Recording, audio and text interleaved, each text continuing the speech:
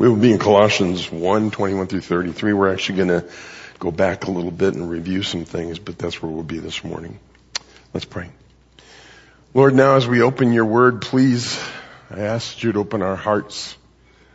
Help us to see, help us to understand, help us to grasp the truth that's here.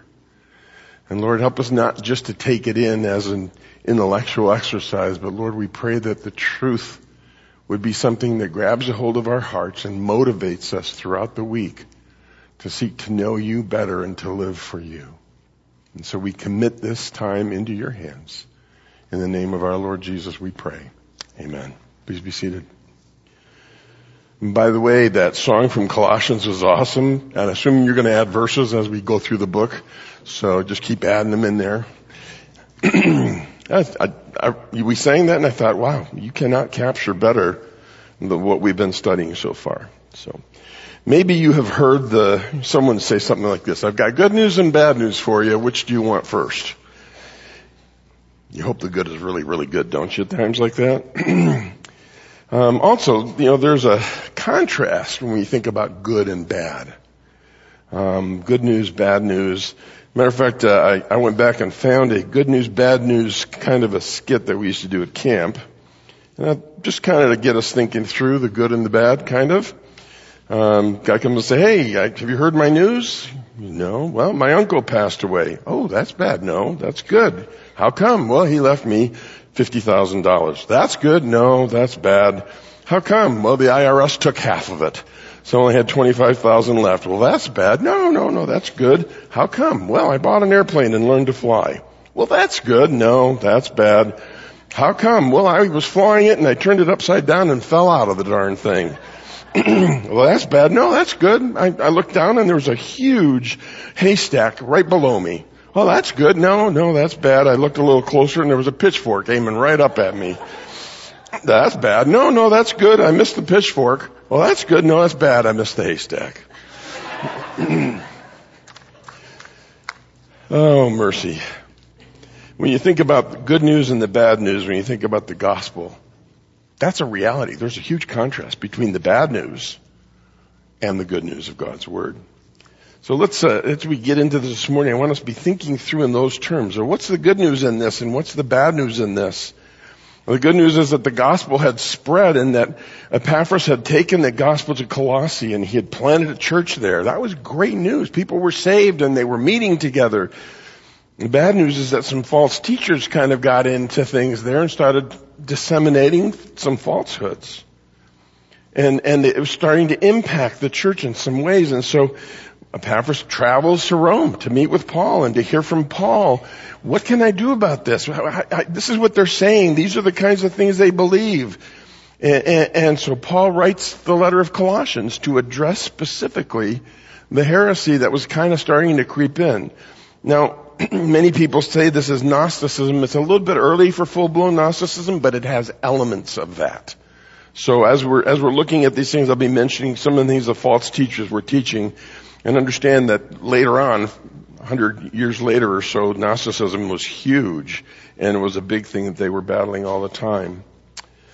But to show that the local belief system was twisted, that was one of the big reasons he wrote. And so Colossians 1:13 and 14, Paul says this: For he has rescued us from the dominion of darkness and brought us into the kingdom of the Son he loves. Isn't that awesome? He says, this is what's happened. Our Lord, our Savior, rescued us from the dominion of darkness and transferred us into the kingdom of God. We went from the worst kind of news to the best kind of news.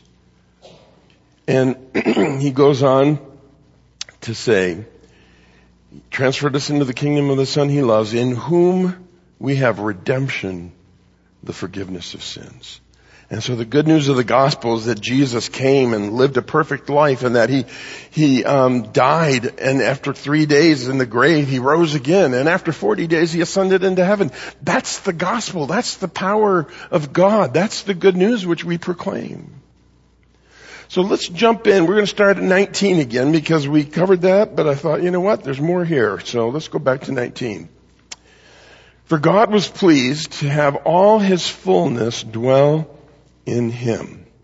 All his fullness, the sum total of everything, his divine power, his attributes, all of that is what he's referring to.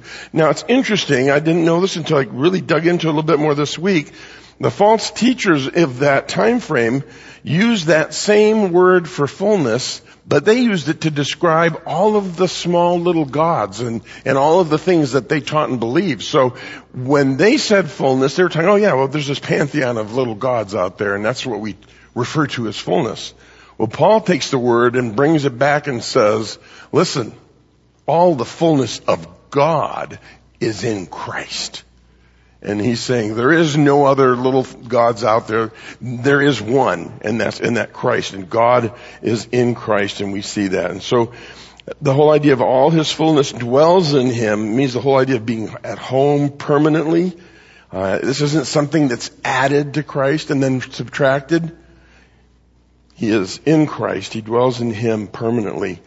And then it says God was pleased that all of his fullness was permanently in Christ. Verse 15, if you remember, 1:15 said, Christ is the visible image of the invisible God. You see Christ, you're seeing God. That's the whole point he's trying to make. He's trying to say the fullness of God is found in Jesus Christ. And so we proclaim Christ, and that's where he's going with that. Now, the false teachers of the day taught that Jesus could not be both God and man. They were talking about that, and they would say, well, matter is not really good. Matter is evil, or matter is a negative thing, whereas the spiritual, well, that's where the good stuff is. And so Jesus couldn't be human with a body and everything, because if he was, well, then there'd be some bad stuff there, but he could be a spiritual being. He could be someone who was only spiritual. And that was one of the things that they were teaching. And yet, Paul is making very clear that that isn't all that there is to this. And so, for God was pleased to have all of his fullness dwell in him, and through him, through Christ, to reconcile to himself all things, whether things on earth or things in heaven, by making peace through his blood shed on the cross. And so, he goes on in verse 20, he says, God pleased to have all his fullness dwell in Christ, and through that same Christ to reconcile to himself all things. Reconcile, the whole idea that God is the one who is reconciling us to him. We're not trying to reconcile him to us. That doesn't work. And so he is the one who reconciles us to him. And he reconciles all things. And all things, whether things on earth or things in heaven, probably referring basically to the angelic hosts, the good angels, and to the earthly human beings that he's speaking about, by making peace through his blood shed on the cross. This is an interesting definition for reconciliation that I came across. Reconciliation is to cause God's enemies, and by the way, that's all of us, we were enemies of his. So to cause God's enemies by faith to become his friends and his family. So when we are reconciled, we go from being an enemy of God to being a friend of God. We go from being an enemy of God to being a son or a daughter, or a brother and a sister to our Lord. Romans 5:1 puts it this way: we have been justified through faith, and we have peace with God through our Lord Jesus Christ. And so when Paul's writing to Colossae, he said, hey, all things are reconciled to him, and he's made peace with these things through the blood shed on the cross. So he's talking about that whole idea of we are justified when we place our faith and trust in Christ, and at that point in time we then have peace with God through our Lord Jesus Christ. Now, the false teachers taught that Jesus Christ was just human and had no body. But Paul makes it clear that that's not the case. Peter does too. 1 Peter 2:24. He himself bore our sins in his body on the tree. And so the false teachers were pushing that. God was human flesh, and he was not human flesh. He was a spirit being only. And Paul is just attacking that. Just boom, boom, boom. Just very, very clear. All of these verses talking about how we are reconciled to God through the death of Christ on the cross means that he had to have a body for that to all take place. Now, there's a quote here. When he died on the cross, Jesus met the just demands of the law. He paid the penalty for our sins. So reconciliation took place on the cross. And again, justice is satisfied by the death of Christ. That's why we can be forgiven. That's why we can enter into his presence with praise and thanksgiving. Because when we believe that Jesus died for us, we become reconciled at that point in time. There's just an implication here. Take a few minutes to go through this together. For God was pleased to have all his fullness dwell in him, and through him to reconcile to himself all things, whether things on earth or things in heaven, by making peace through his blood shed on the cross. Now, reconcile all things. That's something that people kind of discuss. And on the one level, all things include sinners. It would include angels. Some people feel, and they get this from Romans 8:20, that he's also referring to the fact that down the road, the curse will be lifted, and that will reconcile even the earth and the universe itself to God at that point in time. And so that's, if you think about the curse and all that came as a result of the curse, that will be taken away at some point down the road. So when it says he reconciles all things, yes, it's people, it's angels, but down the road it will also be creation itself. So how can a holy God ever be reconciled with sinful men and women? That's really the question that I want to take a couple of minutes to talk through. Will God lower his standards so we can have a relationship with him? We say, well, you know what? I really want you to be perfect and holy in every way, but, no, God doesn't lower his standards. Does he compromise with sin? No, God doesn't do that either. Well, maybe we can work really, really hard and we can please God in some way. And no, it doesn't work. Well, maybe if we're good enough, we can earn the right to be reconciled. And no, the answer is no. So the bad news is really bad. The bad news is terrible. Romans 3:23 says, all have sinned and fall short of the glory of God. All have sinned and fall short of any relationship with him. All have sinned and fall short of any opportunity to have a relationship with him, and they will be punished eternally. So there's not one person anywhere ever that has not fallen short of God's standards. Not one person. The most godly person you know falls short. And that's something we always have to go back to. If we are left to ourselves to make this all happen, there's no hope. None whatsoever. If we are left to ourselves to sort this all out, all that happens is the news gets worse. The bad news gets even worse. Romans 6:23, all of sin falls short of the glory of God. And 6:23, for the wages of sin is death. What do we earn with our sin? Death. That's what he's saying. The wages of sin is death.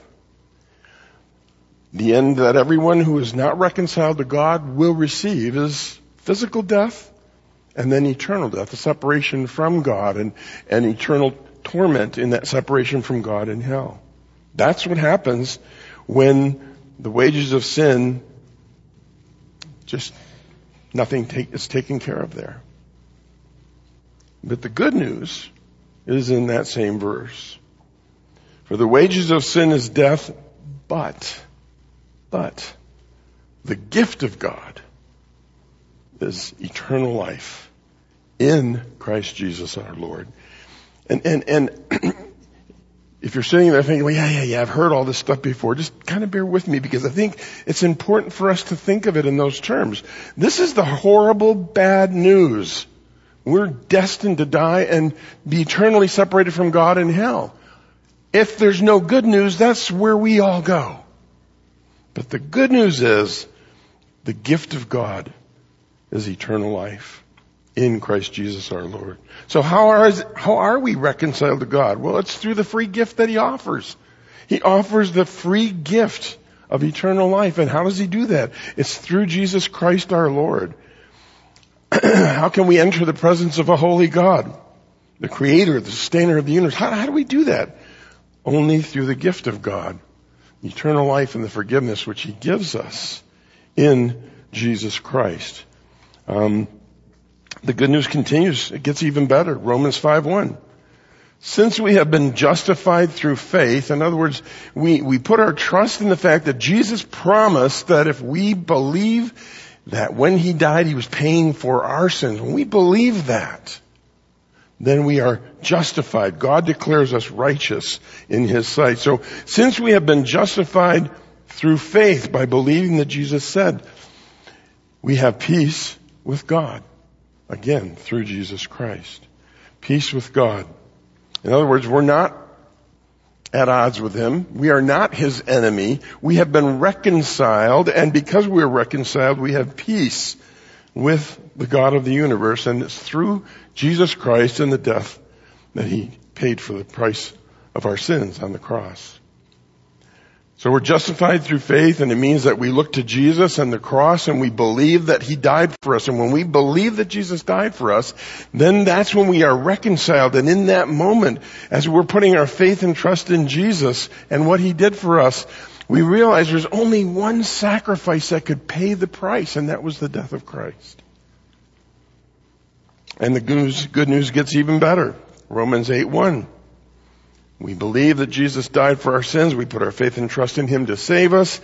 And there is now no condemnation for those who are in Christ Jesus. We've been reconciled. We are brothers and sisters of Christ. We are in Christ, and Christ is in us, because through Christ Jesus, the law of the Spirit of life set me free from the law of sin and death.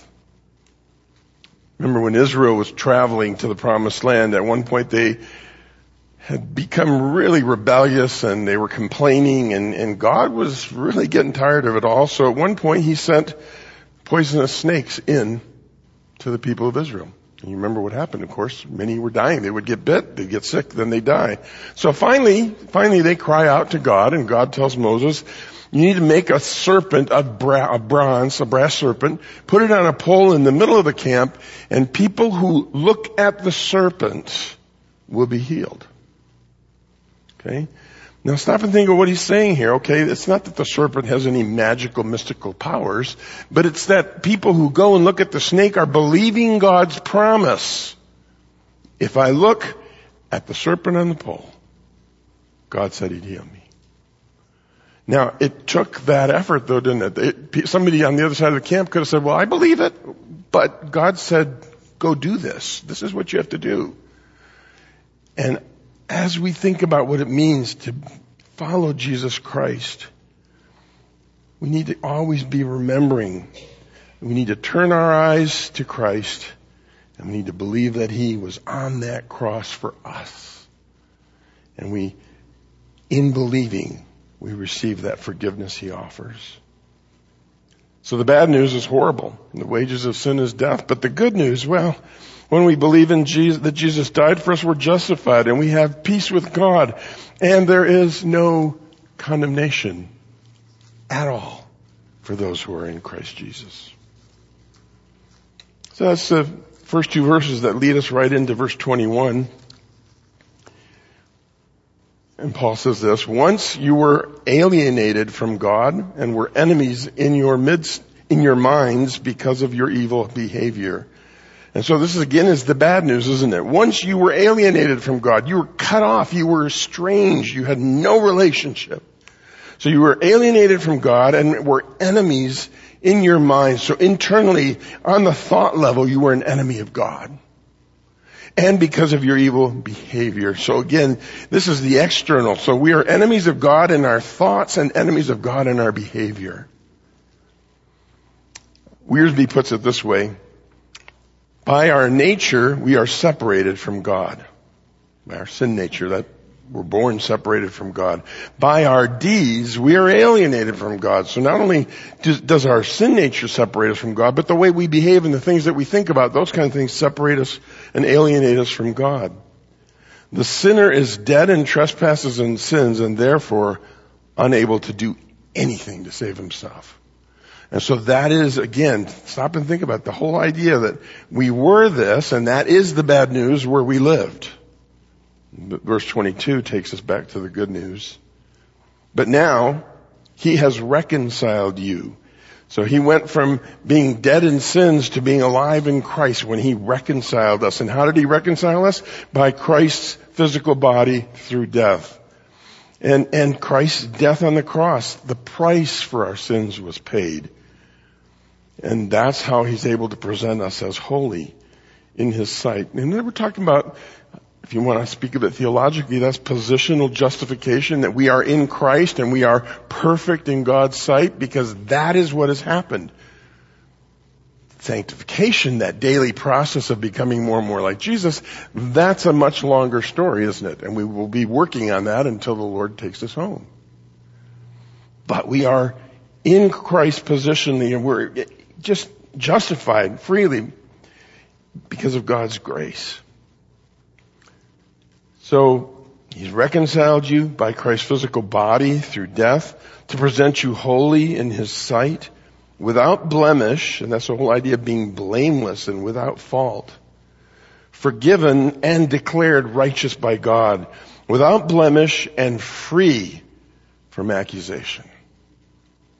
You've ever been accused of something and you actually did it, you know how horrible that feels. To be accused of something you didn't do, that can also be something that feels pretty bad. But the reality here is no one will be able to stand in heaven and accuse us of anything. Because we're clean before God because of the work of Jesus Christ on the cross. And that's an incredible thing. That's an amazing thing. Romans 8:33 says this, who will bring any charge against those whom God has chosen? The answer, nobody. Nobody can bring a charge against those whom God has chosen, those who have believed on him and have been saved. It is God who justifies, and if God justifies us, that's done. It's not going to get undone. Now, the false teachers said that because Jesus was just a spirit being only, all the stuff about the fullness of God being in Christ was something they just didn't want to have to deal with that. But God was saying, hey, Jesus is God. Yes, he's human and he's God. It's both things at the same time in a way that we don't understand because we aren't on that level of capacity to think those things through. But we can take it by faith that God says, I'm in Christ and Christ paid the price and therefore you come through him and you're made holy. I love that. No one can accuse us or charge us because we are justified by faith. So again, just kind of remember what the false teachers were saying, that Jesus died on a cross. Jesus didn't die on a cross because he was a spirit being. He had no body. And yet it's very clear here. And then we look at John 1:14, the Word became flesh and made his dwelling among us. And we have seen his glory, the glory of the one and only who came from the Father, full of grace and truth. And so you got John also saying, hey, this is what we know. This is the truth. 1 Peter, he said he himself bore our sins in his body on the cross. Again, just that whole statement of, and Paul is setting this all up so that when the false teachers try to say something, the Colossians have it right there in their hand. No, look at what it says here. You're wrong. Jesus is fully human and fully God. Now, Christ had to come in the flesh. One of the reasons for that is that spirits don't die. And without the shedding of blood, there's no forgiveness. And so when you think about the perfect Lamb of God that had to be sacrificed, he had to have a physical body to go through all of that. So if you, as a Gnostic or as someone who is just getting into that frame of mind, you're thinking through these things and you can't reconcile those things. How could Jesus die on a cross and shed his blood for us, which was required, if he didn't have a body? And so again, Paul is hammering.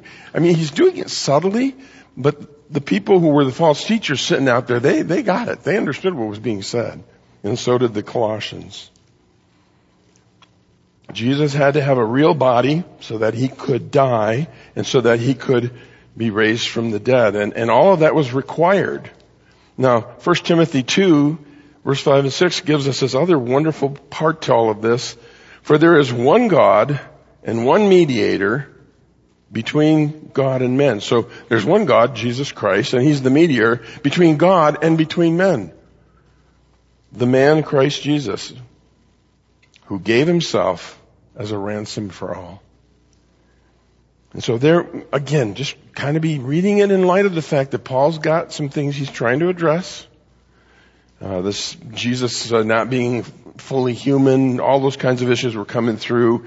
And Paul in these verses here has just hammered it. And then he goes on to finish this little section here with, he has reconciled you by Christ's physical body through death to present you holy in His sight, without blemish, free from accusation. And then he says, if. What? If? What's going on here? If you continue in your faith. So now there are some people who will take that and they will say, well, you see, you get saved, but then you've got to work really hard to keep it. That's not what Paul was saying here. Matter of fact, as I understand it, what Paul was saying here, in the context of that word if in the Greek language, it's a structure that Paul was saying it in such a way that there's no doubt of the outcome. So Paul was saying, if you continue in your faith, and I expect that you will because you are in Christ and He is in you, then you just need to keep on going. You need to keep on trusting. There's no doubt in Paul's mind here. He's not saying that they had to continue in order to hang on to it. That's not what he was saying. What he was saying was, if you continue, and I know you will, because Christ is in you and the power of the Spirit is in you. So if you continue in your faith, established and firm, not moved. So he's talking about the solid foundation that they have and the settled and secure faith that they have. And he says, if you continue your faith, established and firm, not moved from the hope held out in the gospel. He says, you have a hope that you have been holding on to. Keep hanging on. It's a promise, and it's a promise made by God, and God doesn't break His promises.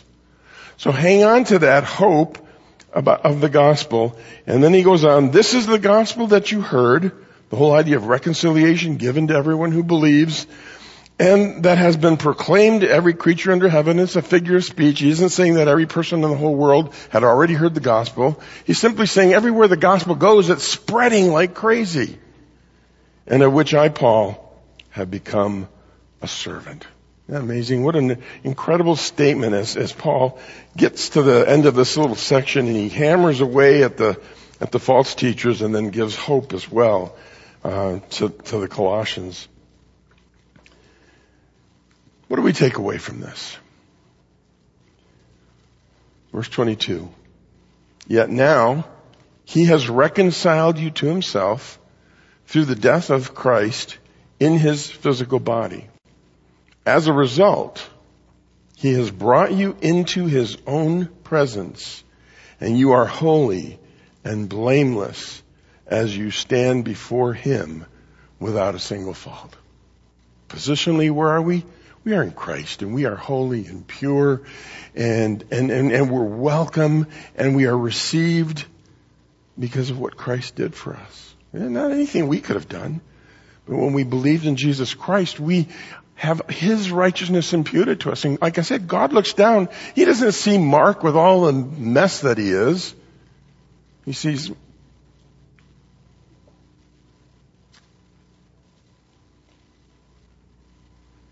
Mark, pure and holy, forgiven by the blood of Jesus Christ.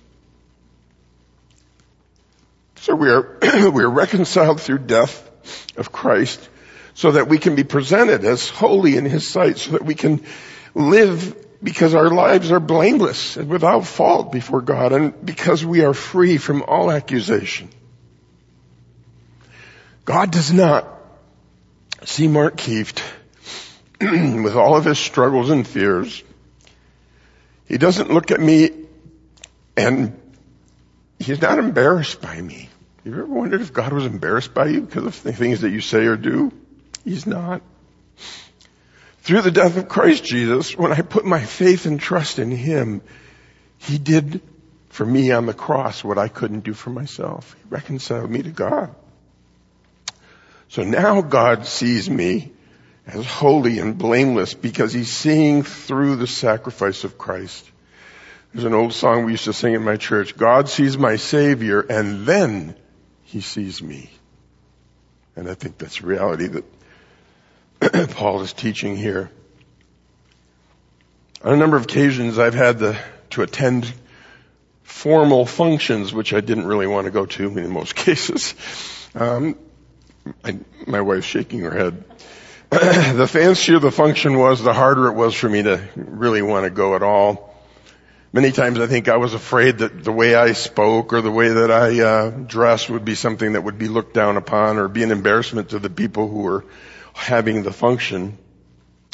I remember one time I actually had not been told the dress code. I had no idea what the dress code was. And I showed up, and as I walked in the door, I thought, oh, I'm in trouble, because everybody was wearing ties and sports coats and really nice clothes, and I came in with my jeans and tie-dye t-shirt. Yeah. I was so grateful when that was all over with. You ever felt like that? You know what the reality is? We stand before God, we don't have to feel that.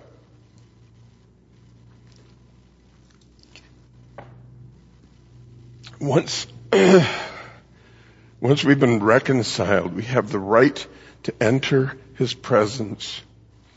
We have been invited to come to the throne of grace, to receive mercy and grace to help us in our time of need. He never says, you're not welcome today. No, we're told to come.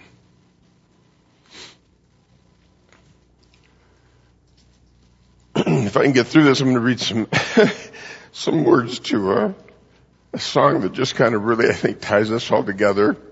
I love it when songs are theologically rich, and this one is. Before the throne of God above, I have a strong and perfect plea. A great high priest whose name is love, who ever lives and pleads for me. My name is graven on his hands. My name is written on his heart. I know that while in heaven he stands, no tongue can bid me to depart. When Satan tempts me to despair and tells me of a guilt within, upward I look and see him there who made an end to all my sin. Because the sinless Savior died, my sinful soul is counted free. For God the just is satisfied to look at him and pardon me. Behold him there, the risen Lamb, my perfect, spotless righteousness, the great unchangeable I am, the King of glory and of grace. One with himself, I cannot die. My soul is purchased by his blood. My life is hid with Christ on high, with Christ, my Savior and my God. We can rejoice because we have been reconciled. And because we're reconciled to God, we're forgiven and we're pure and clean. And he sees us through our Savior. And someday, what he sees will be the reality because we'll be with him. And when we see him, we will be like he is. Let's pray. Lord God, thank you for your word and for the power of your word. Thank you that you're there working constantly, encouraging, challenging, helping us to remember the promises that you've made. Lord Jesus, we thank you for coming, for living, and for dying for us. We thank you, we praise you, we worship you. In your precious name we pray. Amen.